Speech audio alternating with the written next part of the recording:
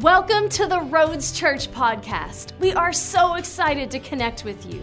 We hope that this podcast builds your faith and that you will be encouraged and inspired by this week's message. All right, we're going to continue our series called Let No One Deceive You. We're going to be a little bit like we were during the shutdown here, and we'll try and just engage and remember what it was like to preach with nobody in the room. But today we're going to be focusing about the Antichrist army, a little bit about the end-time army, so we'll be getting into some detail about that. Here at the Roads, we believe the Word of God is the truth. So we get excited, whether anybody's in the room or not, we get excited about our Bibles because we believe there's hope in the Word of God. So if you got them, come on, E-Roads family. We got to hear it in every household. Get your Bibles out. Let's open them up to Ezekiel chapter 38. Woo! Ezekiel 38. A little bit different when nobody's in the room, but I'm trusting in your homes you brought the noise. Sermon notes are available on the YouVersion Bible app, and they'll also be available their location in Mount Carmel if you'd like to get those. I encourage you again, bring your Bible. You need to have a relationship with your Bible. You need to know what the Bible says. If we're going to be successful as Christians, we can't have it just because we have a Bible in our homes. We have to have it in our hearts. This is what God said. Again, we're talking a lot about current events, and some people think that we shouldn't be talking about things in the church. But I believe the problem is that the church stopped addressing things in society and in culture, and that's how we got into difficulty. I just want to say thank you to some of the people who keep encouraging me and saying thank you for speaking about these things. We love it. We can't wait to hear more about it. It's very encouraging, and I appreciate that. Some people are being intimidated not to address current events in church because they're labeled as political.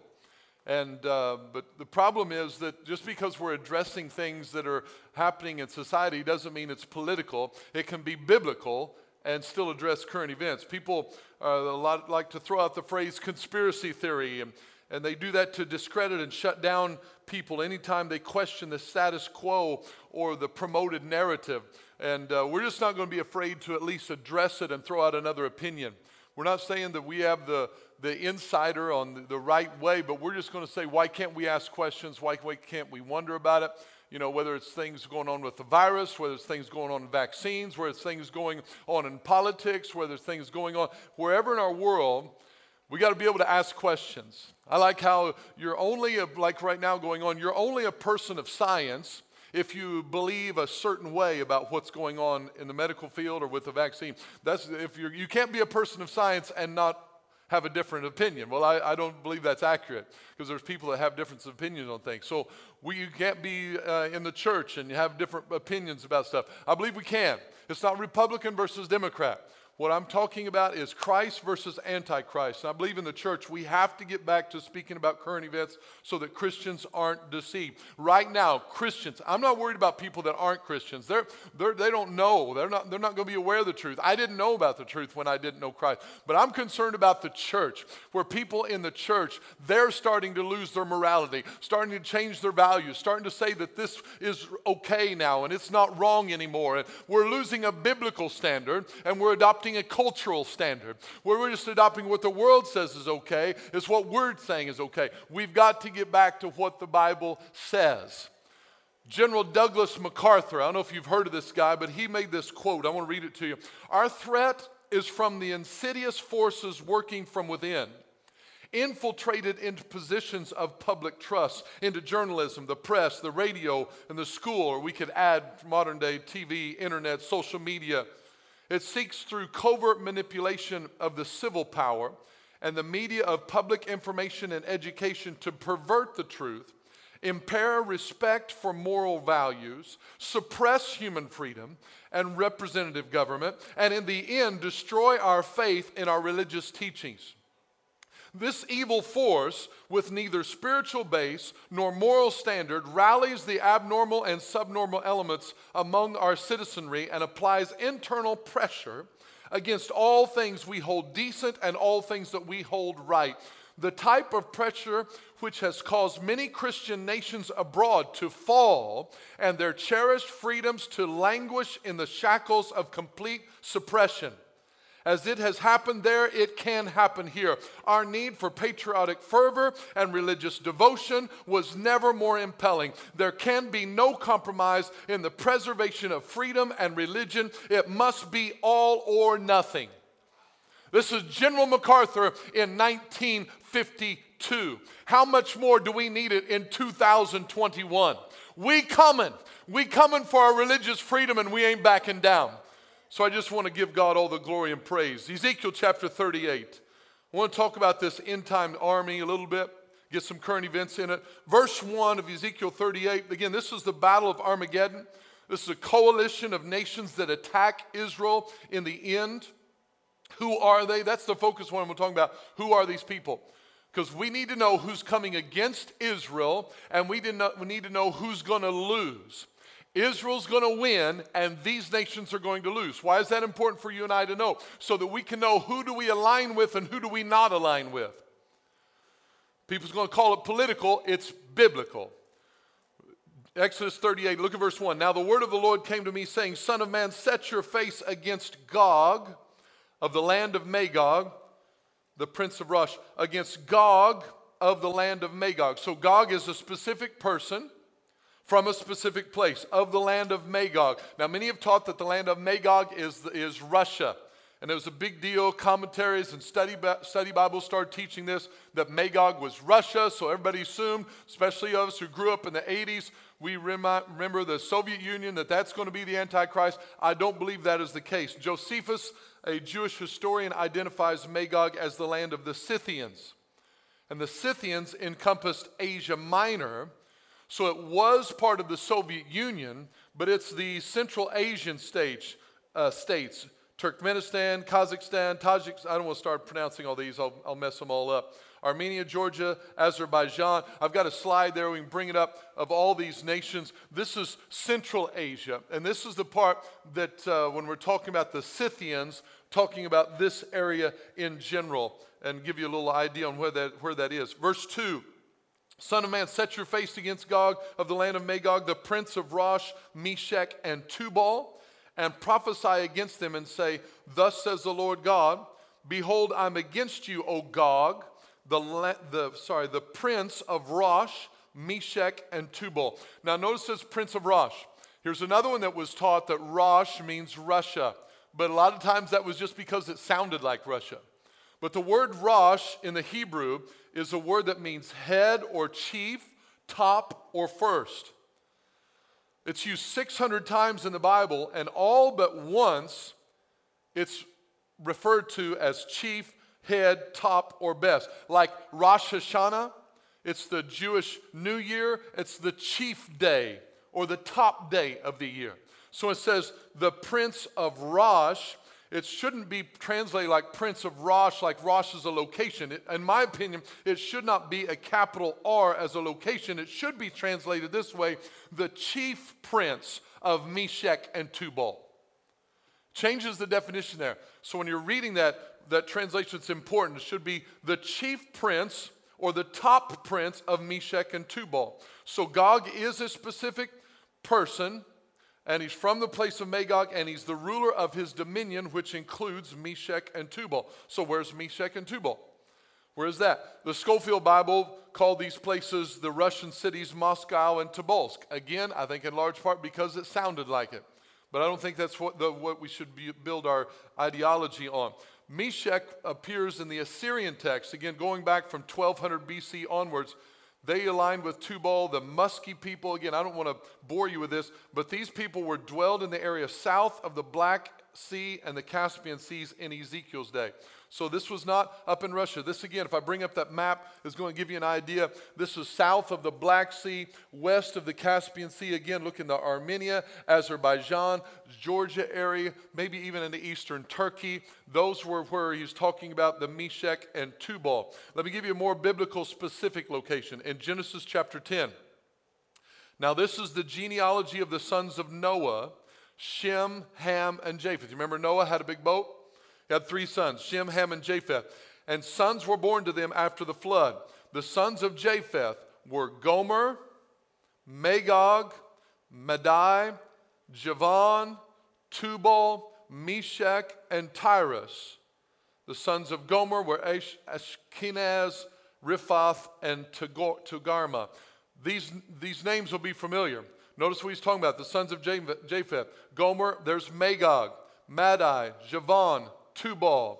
So he's talking about Meshach and Tubal, and we've got Meshach and Tubal and Magog all right there, the sons of Japheth. So now remember, Noah's ark landed in Turkey on the mountains of Ararat.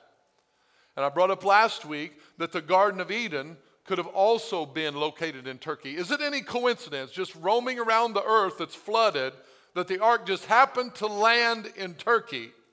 That could possibly also be the place where that happens to be the Garden of Eden where it all started. I'm just saying that's a pretty cool coincidence. Is it any coincidence that in Revelation, I brought it last week, that Satan's throne was in Pergamos, which was in Turkey? Let me give you some slide of Noah's sons. Here's a slide about the sons of Noah, where they landed. Noah's ark lands up actually in Turkey. The arrow's not working there. It should be pointed up into the red area around Japheth. So we didn't get that slide didn't come in right, but that's okay. So that it landed in Turkey, and so they got his sons split up in three areas. The red is Japheth, that went up into the Seleucid area of Alexander the Great that we talked about. Then Shem went into Saudi Arabia's territory, and then Ham went into Africa. That's where the three sons spread out and started populating the earth. So again, this is where it all started. Notice the geographical area lines up with where we've been talking about. Shem, Ham, and Japheth weren't in the United States of America. They were in the Middle East. All right, let's jump down to verse 4. It says, I will turn you around. This is God telling this Gog of Magog.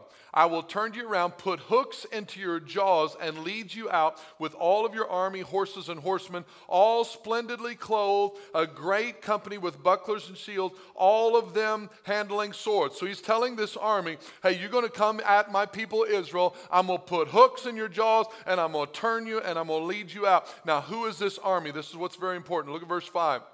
He begins to specifically call out the people that are coming against Israel. Number one, Persia. Persia. Who is Persia? Persia is Iran. Many Iranians themselves call themselves Persians to this day. I've got a map coming up with Persia here. If you bring that map up, it will show us where Persia is. Maybe, okay, yeah, it's in the red. You see in the red section, that's where Iran is. This is Persia. This is the area of Japheth, one of Noah's sons.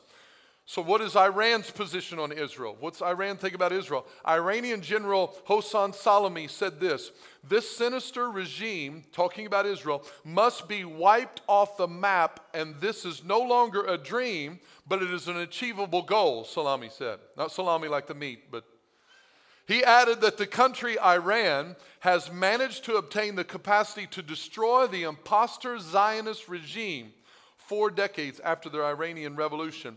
The second step of the revolution, again, this is coming from Iran, Persia. The second step of the revolution is the step that rearranges the constellation of power in favor of the revolution. Iran's Islamic evolution will be on top of this constellation, Salami said. Adding, in the second step, we will be thinking of the global mobilization of Islam. This is the strategy, this is the goal that Iran has. In 2016, President Obama gave Iran $1.7 billion in cash. Again, that's not a political statement. This is not Democrat versus Republican. That's just a statement of Iran is one of the armies that's going to come against Israel. We should not be supporting Iran from a biblical standpoint. Forget your politics. I mean, I don't care whether Republican or Democrat. If they start favoring Iran, I'm just going to point out they should not be doing that. Israel and the Palestinian divide. Bring up this map of Israel. Here's one of the reasons that we need to look at this. In our modern day, we're talking about the two states and separating Israel in two states. Here is the proposed division, how they want to break up Israel. The brown part there is the proposed state of Palestine, where they want to give that to the Palestinians. This is an important area that they call the West Bank. Now, they call it the West Bank. The West Bank is supposed to be just the west bank of the Jordan River, but they've encompassed it into the mountain range there. All of that brown area in that topographical map on the right shows you that this is a mountain range. Why is that important? Bring up the next slide. Because here's what can happen. If you give this area to the West Bank, to them, maybe that map's not coming up. Okay. Here's why that's important. Right now, where they're shooting missiles in Israel from the from the West Bank and Gaza Strip, they're not able to reach the population. And I've got another one that shows that, but on this mountain range, we'll just go with this one. This blue part is where it's like 70% of the population of Israel is located in that section and 80% of its industry. So if they were able to have the mountain range, now they can fire missiles right there from in that proximity, and they can begin to hit the 70% of the population of Israel. We cannot be for a divided state of Israel and giving that to Palestine. Let's go on to the next one. I could talk about that part for a long time, but let's go to the next nation. Number one was Persia or Iran. Number two that calls out Ethiopia is going to come against Israel. Who's Ethiopia? Now again, Ethiopia is the nation of Cush, south of Egypt, called Nubia or Sudan. It's not necessarily just the nation of Ethiopia. Officially known as the Islamic Republic of Sudan, could extend south into Somalia. Here's the picture of Ethiopia down in the bottom. This is where Ham, one of Noah's sons, went. So Cush, you can't see it right there in the green, probably from where you are, but that part is where we're talking about. This is the nations of Ethiopia, or that region's going to come against them. In 2020, Sudan became the third Arab country to normalize relations with Israel, as the United States and President Trump brokered a peace deal between them. So Sudan in 2020 came into a peace deal with Israel. But just because you had a peace deal with Israel doesn't mean that peace deal can't be broken. But just keeping you up to speed on that. I've got another map of Africa, maybe. So here's again giving you the idea of where Cush is. It's in Sudan, in that area, Ethiopia to Somalia. That region of Africa is the area that we're talking about when the Bible says Ethiopia. And let's look at the third one, Libya. So we've got Iran, we've got that part of Africa, including Sudan, Somalia, possibly part of Ethiopia, but mostly Somalia and Sudan, because those are the Islamic nations. And Libya. He lists out Libya, or Put is the Hebrew word. This is the region west of Egypt. Libya, Algeria, Morocco, Tunisia could all be included, but not necessarily. But let me give you the map again of Libya so you can see this there in the green. So now we've got Persia, Iran on the right, Ethiopia of Ham's descendants here, and we also got Libya in that area up in northern Africa. If you go and bring up the African map, you can see it a little bit better. The nation of Libya right there west of Egypt. This is one of those that's saying is going to come against Israel in this last day battle. So we got to have our awareness of what's happening in Libya. So what's going on in Libya? Well, in March of 2011, at Turkey and Qatar's direction, then President Obama launched the military attack on Libya's Muammar Gaddafi, and he called it Operation Odyssey Dawn.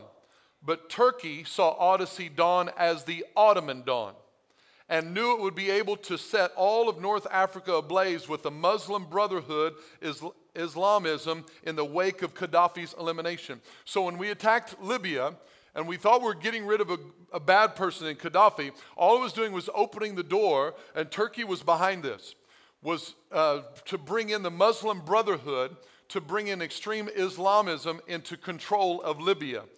And so then Libya became the ground zero for Turkey's plan to exponentially expand its own Islamic State caliphate.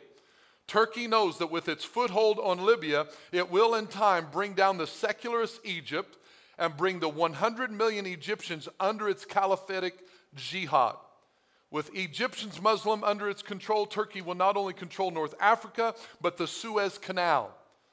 By means of Libya, Turkey aims to control the entire Mediterranean basin, North Africa, and the Red Sea, the soft western underbelly of the Gulf states. Thus, for Turkey, Libya is not just Libya, but the very realization of Turkey's Islamic State caliphate. Do you see how this is pointing together? The Bible is saying Libya is going to come together. It's already happening, and Turkey's moving in on this. Turkey continued by actively working to unseat secular Egyptian President Hosni Mubarak through its Hamas Gaza base of operations. Then, again, President Barack Obama supported the Muslim Brotherhood instead of Egyptian president and ally to Israel, Hosni Mubarak. So people are going to get this and they're going to hear this, say like I'm bashing Obama. If President Trump or whatever Republican president were making these decisions to support these kind of people, I would be saying the same thing. We need to have the courage to be biblically supportive and not care about how it affects people politically. Some people are more loyal to their politics than they are to the Bible. And it's time for us to get off of our political alliances and get on our biblical alliance. Because it doesn't matter what president is. It matters who are we supporting or who are we not supporting. So when we got rid of this Egyptian president who was loyal to Israel, all it did was open the door for the Muslim Brotherhood to come in and begin to control Egypt. In the wake of Turkey's coup in Egypt, a resplendent proto-caliph Erdogan unabashedly told the world what he really thought about Islamist Turkey and the newly Islamized Egypt. On September 13, 2011, then the Prime Minister Erdogan stated that an Egypt-Turkish alliance would form a force of 100 million people strong, and we are substantially surrounding the Mediterranean. This is the goal of Turkey, surrounding the Mediterranean. Now let's go into verse 6. Gomer and all of its troops. So Gomer's going to be there. Gomer Pyle, and all of his troops, the house of Togarmah, from the far north, and all of his troops north. Whenever it talks about north, remember the Bible's in Israel or Jerusalem or Jewish-centric book. So it's talking about the north. You're going north from Israel, north from Jerusalem. From the north and all his troops, many people are with you. So who's Gomer? Gomer is in Turkey, not in Russia or Germany. It's the land of the ancient Gemari of north central Asia Minor, the Cappadocia or central Turkey. Togarmah was a city-state in eastern Anatolia, more specifically the southeastern part of Turkey near the Syrian border. I brought up a slide. Here's another one here for the land of Turkey, where these names are. Hopefully, Gomer, here you see Magog, Gomer, Meshech, Tubal, Togarmah. All of these are located in Turkey. So these armies are coming against them. Now let's jump ahead. What's going to be the end of this? You're like, wow, all these people are coming against Israel. Don't be afraid. Let's look at verse 14 of Ezekiel 38. Therefore, son of man, prophesy and say to Gog. So here's the word, here's the message to the leader of this army that's going to come against Israel. Thus says the Lord God, on that day when my people Israel dwells safely will you not know it? Then you will come from your place out of the far north, you and many peoples with you, all of them riding on horses, a great company and a mighty army. You will come up against my people Israel like a cloud to cover the land. It will be in the latter days that I will bring you against my land, so that the nations may know me when I am hallowed in you, O Gog, before their eyes. Thus says the Lord God, are you he of whom I have spoken in former days by my servants, the prophets of Israel, who prophesied for years in those days that I would bring you against them? And it will come to pass at that same time, when Gog comes against the land of Israel, says the Lord God, that my fury will show in my face. For in my jealousy and in the fire of my wrath I have spoken. Surely in that day there shall be a great earthquake in the land of Israel, so that the fish of the sea and the birds of the heavens, the beasts of the field, all creeping things that creep on the earth, and all men who are on the face of the earth shall shake at my presence.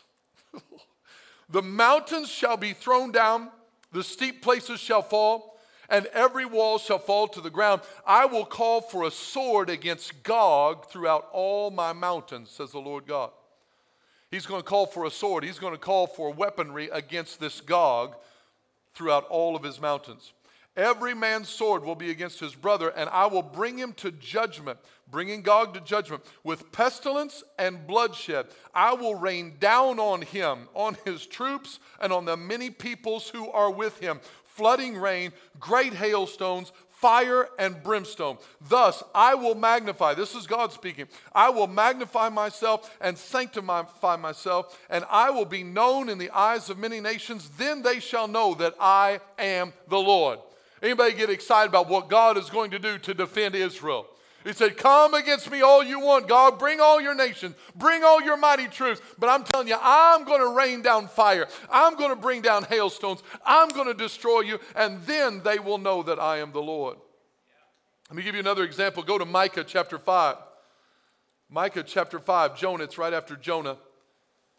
Jonah, Micah chapter 5. Some of these books, I'm going to give you some prophecy. Hear what's going to take place. I believe, again, this is why we need to know the Bible, because the Bible is going to tell us what's going to happen in the last days. We don't have to guess. Stop waiting for CNN, MSNBC, Fox, or whoever to tell you what's going to happen in the earth. Get your Bible out and say, we know which nation to follow. We know which group to follow. I don't have to have a political alliance. I need to have a Jesus alliance. Micah chapter 5, look at verse 5. And this one shall be peace when the Assyrians comes into our land, again, into Israel. The Assyrian comes into our land. And when he treads in our palaces, then we will raise against him 7 shepherds and 8 princely men. Man, I don't have time to go into all this detail. Maybe I can do it in that later time whenever we talk about all this stuff. But it's talking about when this Assyrian comes in, 7 shepherds and 8 princely men. This is talking about some kingdoms. Not everybody's going to serve the Antichrist. There's going to be nations. 7 shepherds and 8 princely men are going to come to Israel's aid and help and support them. My prayer is that the United States will be one of those, but that doesn't specifically say who they are. They shall waste with the sword the land of Assyria and the land of Nimrod at its entrances. Thus he shall deliver us, being God, from the Assyrian when he comes into our land and when he treads within our borders. Now, who's the Assyrian? Let me give you a slide. So this is a picture of the Assyrian is the one that's going to attack Israel. Remember the Assyrian Empire? This is all the area that it covers. And notice a lot of it, you see Meshach and all that in Turkey. So when it says the Assyrian, it could still be someone from Turkey. Again, so we're talking about Antichrist army. Where's it going to come from? It's from the empire of the Assyrian. It doesn't have to be Syria itself. It also extended into Turkey. Let's go to Zechariah chapter 9. Zechariah, Malachi. Let's go to the last book of the Old Testament and turn left.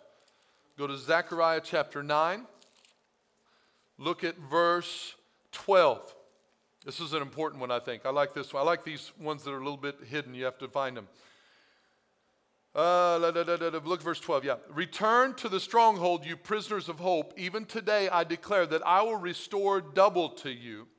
For I have bent Judah my bow, fitted the bow with Ephraim, and raised up your sons, O Zion. Zion represents Israel. Against your sons, O Greece, and made you like the sword of a mighty man. Now you say Greece. Okay, so Israel's going to be against Greece. That word Greece in the Hebrew language is the word Yavan. It's spelled Javan, but it's pronounced Yavan. Yavan was a descendant of Noah, who came to live on the western coast of Asia Minor. I've got a map for it here, in the area that became known as Ionia. So you can see it right up there at the top. That's Javan or Yavan is on the west coast of Asia Minor or Turkey. So again, we see against your sons, O Greece, Yavan. And then it goes on and reads in verse 14, then the Lord will be seen over them, and his arrow will go forth like lightning. The Lord God will blow the trumpet and go with whirlwinds from the south. The Lord of hosts will defend them. They shall devour and subdue with sling stones. They shall drink and roar as if with wine. They shall be filled with blood like basins, like the corners of the altar. The Lord their God will save them in that day as the flock of his people. For they shall be like the jewels of a crown, lifted like a banner over his land. For how great is its goodness and how great its beauty. Grain shall make the young men thrive, and new wine the young women. So God again is going to save them. So Islamic invasion of Israel is going to be led by Turkey. Again, my opinion, I'm going to throw that out. Led by Turkey, involving Iran, Libya, Sudan, Syria, several other Islamic nations. Russia is not qualified to lead these nations, but Turkey is. Let me give you some more biblical support that we've talked about in summary of Turkey's leadership role. Ezekiel 38, 5 of the 8 locations are located firmly in Turkey. Magog, Meshach, Tubal, Togarmah, and Gomer. All those are located in Turkey. In Revelation 17, the Turkish Ottoman Empire was the 7th empire that passed away and will come again. I talked about those here on the board. Remember, the Ottoman Empire overcame the Roman Empire because it was the Eastern Roman Empire out of Constantinople, not the Western Roman Empire. So the Ottoman Empire is the one that will come back. We said it there in chapter 17 of Revelation. It says 5 have fallen, 1 is, which is Rome.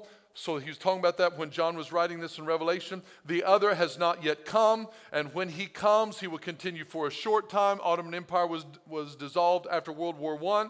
The beast that was and is not is also the 8th.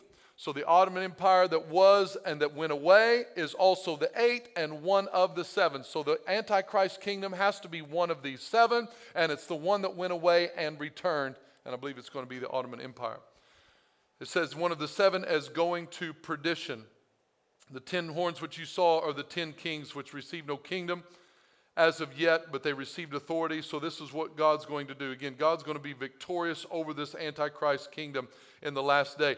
Let me go to the next one. Daniel chapter 9, another example of why Turkey is going to be one of these. The people of the prince to come. The Antichrist will be the leader of the people that destroyed the temple. That was Legion 10. Turkey, Syria, and Arabia were all involved in that. Daniel 8 and Daniel 11, the Antichrist will come out of one of the 4 horns. Remember, one of the 4 horns with the Greek Empire. Alexander the Great died. 4 of them grew up. One of them was the Seleucid Empire, and that became the king of the north. I believe Turkey will lead that. Micah 5 and 6, we just talked about it. The Assyrian, which could be from the Assyrian Empire. Zechariah 9. Yavan, western coast of Turkey. Revelations 2 and 13, the throne of Satan is in Pergamus or Turkey. So again, that's a lot of summary there on why I believe biblically that we need to be watching for Turkey to be leading this Antichrist agenda. Because his desire, and you'll see this in the news right now, that Turkey's desire is to resurrect the Ottoman Empire and establish a caliphate. Now, what is the caliphate? If you'll see this word, if you do any study about it, you're like, Chad, I really don't care about any of this. I'm just trying to give you biblical information so that you can see what's happening and why we need to be aware. Is this going to happen in my lifetime? I think so. If it doesn't, hey, my kids, my grandkids, watch this message back and be ready because I believe it's going to play out. A caliphate is a form of Islamic government led by a caliph, a person considered a political and religious successor to the Prophet Muhammad and leader of the entire Muslim community. This is what I believe that Turkey's trying to do. Erdogan's goal is to revive the caliphate, and he's establishing himself through these Islamic nations to set himself up as the leader. Used to be the prime minister, rigged it where now he became the president. He lost the election, redid the election, got rid of the people that opposed him, so now he's president, so now he's in control. It sounds like a dictator to me. So in the Quran, the caliph is used to describe the one who's representative of God on the earth, and this is the role of the Imam Mahdi, or the Antichrist. He wants to be God on the earth. Now, I'll give you some information here. The Mahdi in Islamic traditions is prophesied to be a political and military world leader unparalleled by any other throughout the entire history. Until the Ottoman Empire was disbanded in 1923, the Turks controlled the west coast of Saudi Arabia, including the cities of Mecca, Medina, and Jeddah. With the rise of the Islamist AKP party in Turkey, many Turks are yearning for the day when they once again control the Arabian Peninsula. I'm going to throw this out. I always have way too much information than what I have time to talk about. Turkey and Saudi Arabia right now are competing for the leadership of the Sunni Muslim world. It used to be, you remember September 11th? September 11th, I think it was 13 of the 15, I can't remember, of the people involved, all came from Saudi Arabia. Used to be that Saudi Arabia was the centerpiece of radical Islam. Now, under this new leader, the prince in Saudi, Saudi's taking a more political general role.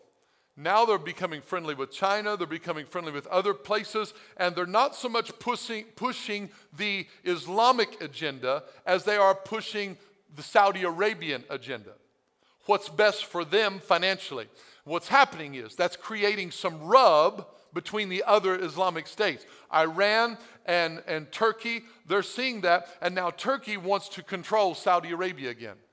That was part of the Ottoman Empire, and they believe that Saudi Arabia is turning soft and turning their back on the Muslim world, and so they believe they're the ones to come in and restore that. So now we've got this tradition going on of the Mahdi coming to power. And I'll give you some information about this. Islamic tradition speaks of his calling to convert Christians and Jews to Islam. Here's, again, when I talk about this, I'm not speaking against Muslims, people. Can't be against people. People sometimes don't know. There's people in Christianity that don't know certain things, or maybe they say they're Christians, but they don't really know about it. There's people that could call themselves Muslims but may not know the agenda of the true Nation of Islam, or jihad, the ultimate goal. But here's some things. I'll give you Ayatollah Ibrahim Amini clearly articulates this vision. Says the Mahdi will offer the religion of Islam to the Jews and Christians. If they accept, they will be spared. Otherwise, they will be killed.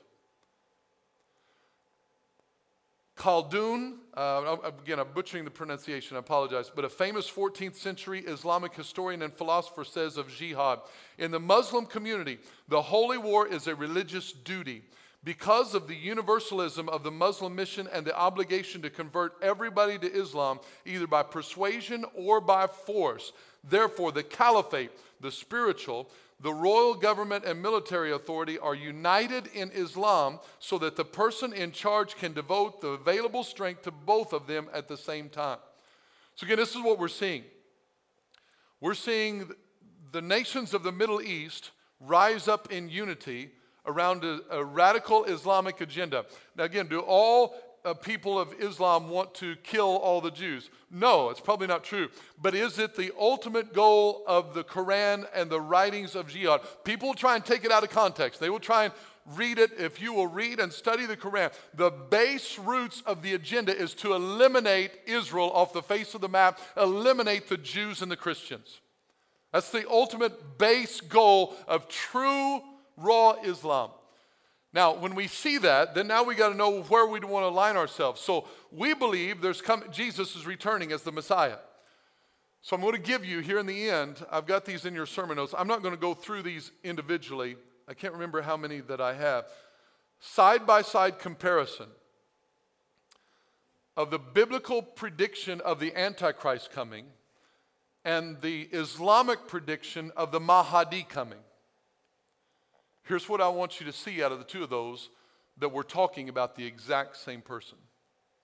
Islam is believing in the Mahdi coming, who's going to be a military political leader, who's going to resurrect them to a place of authority, and is going to be like their Messiah, the Mahdi. The Bible talks about the Antichrist coming, a political and military leader who's going to rise to power and oppose Christianity. And I want to show you through these comparisons that the Bible's prediction and the eschatology of the Antichrist and the Islamic eschatology of the Mahdi go together. They're talking about the same person. So Islam is looking for the Mahdi. They're wanting to have the Mahdi. They're wanting to have the mark because they believe the mark sets them apart. So this is why we've got to educate and train and talk to people. Listen, we don't want to receive the mark of the beast because that's going to separate us from God. They believe it's going to separate them from the Jews and the Christians and bring them salvation instead of damnation. Again, a lot of these I could go through. The Antichrist spirit specifically denies the Trinity, the incarnation, the substitute. Here's something a lot of Christians don't know. Allah and God are not the same. A lot of people have believed that we in the Islamic faith, we got the same God, we just differ on Jesus. No. Allah and the God of Abraham, Isaac, and Jacob are not the same. Again, they recognize that their connection with Abraham, but that does not mean Allah, who they worship, is the God of Abraham, Isaac, and Jacob. Because the God of Allah is going against Jews and Christians. So it cannot be the same. Cannot be the same God. But Islam does not believe in the Trinity. They just believe in Allah. So they do not believe that Jesus died on the cross for our sins. That is blasphemy to them. They don't believe that there's a substitutionary death of Jesus on the cross. Again, I give all of that to you there. The Antichrist will be a worldwide political leader. I don't know how many I have on there, but I want to just give all those to you, and you can read through those. If you don't have sermon notes, you can get them on our website, and you can download those and look at them. Now, again, why do I talk about this? Chad, are you concerned about being antagonistic or coming against people? I'm not coming against people. I'm just trying to teach the Bible. I'm not against people that are Muslim right now. I'm not against them personally. This is nothing against you personally. I'm just saying this is what the Bible says, and this is what I think is going to happen through the Antichrist agenda. It's because if people don't know the truth, how are they going to believe? So don't hate people. Don't bash on people. We're coming against all Muslims. No, we're not. We're coming against the teachings and the religion of Islam, and we're loving people. It's just like we can be against sin and not be against people. We can be against homosexuality and not be against the homosexual. We can be against fornication and not be against the boyfriend, girlfriend, or having sex together. We can be against things. We can be against racism. We can be against these issues that are going on and not hate people. That's why we have to have ourselves in a biblical standpoint and not a political standpoint. That's why I can speak against the president's policies and not be against him as a person. We're just, hey, we're not going to align with him. I don't care what your party is. I don't care what your label. I'm going to be loyal to Jesus. I'm going to be loyal to the Bible. I'm not loyal to a party. I will be loyal to him. And this is where we have to set our place and set our position. So what I want to do today, what I want to do is give you some ideas about this Antichrist army, this eighth kingdom that's coming. He literally names names. Persia, Iran. Then we got Cush, which should be, again, going down into the Egypt and Somalia and Sudan, that area of that, and Libya. All of these are extreme Muslim nations. All of them, Turkey's trying to form an alliance with them. There's a war going on right now between Armenia and Azerbaijan, which is just north. I don't know if I've got that map of the Middle East there at the end. I could talk about this stuff for a long time.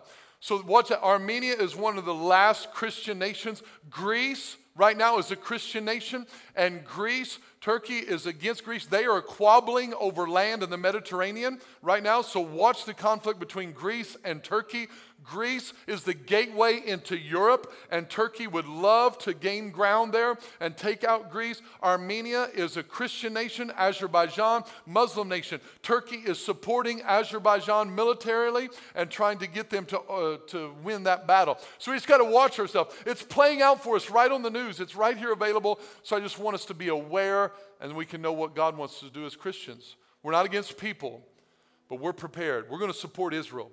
We're going to stand with Israel. We're not for a divided state. We're not for giving Palestine its own state. That is the nation of Israel. God put out the boundaries of Israel. He put that in the Bible. He says the river Jordan will be your eastern boundary.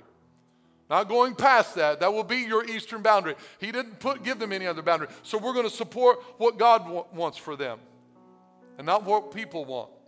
So this is why we set ourselves in affection for that. Can we just pray? E-Roads family, I know it's a lot of information, and maybe you're like, Chad, I really don't care about all this stuff. I know there are people that do care, and I know it's helping you to understand what the Bible says about these end times. And I want us to be prepared in a way that when we're watching the news, whether the news is telling us all the truth or not, I can go to my Bible and I can say, hey, I can know the news. I know the news says this country's okay. We haven't even got into China, talking about China's involvement from the east and coming. I don't care what the news says. I want to know what God says.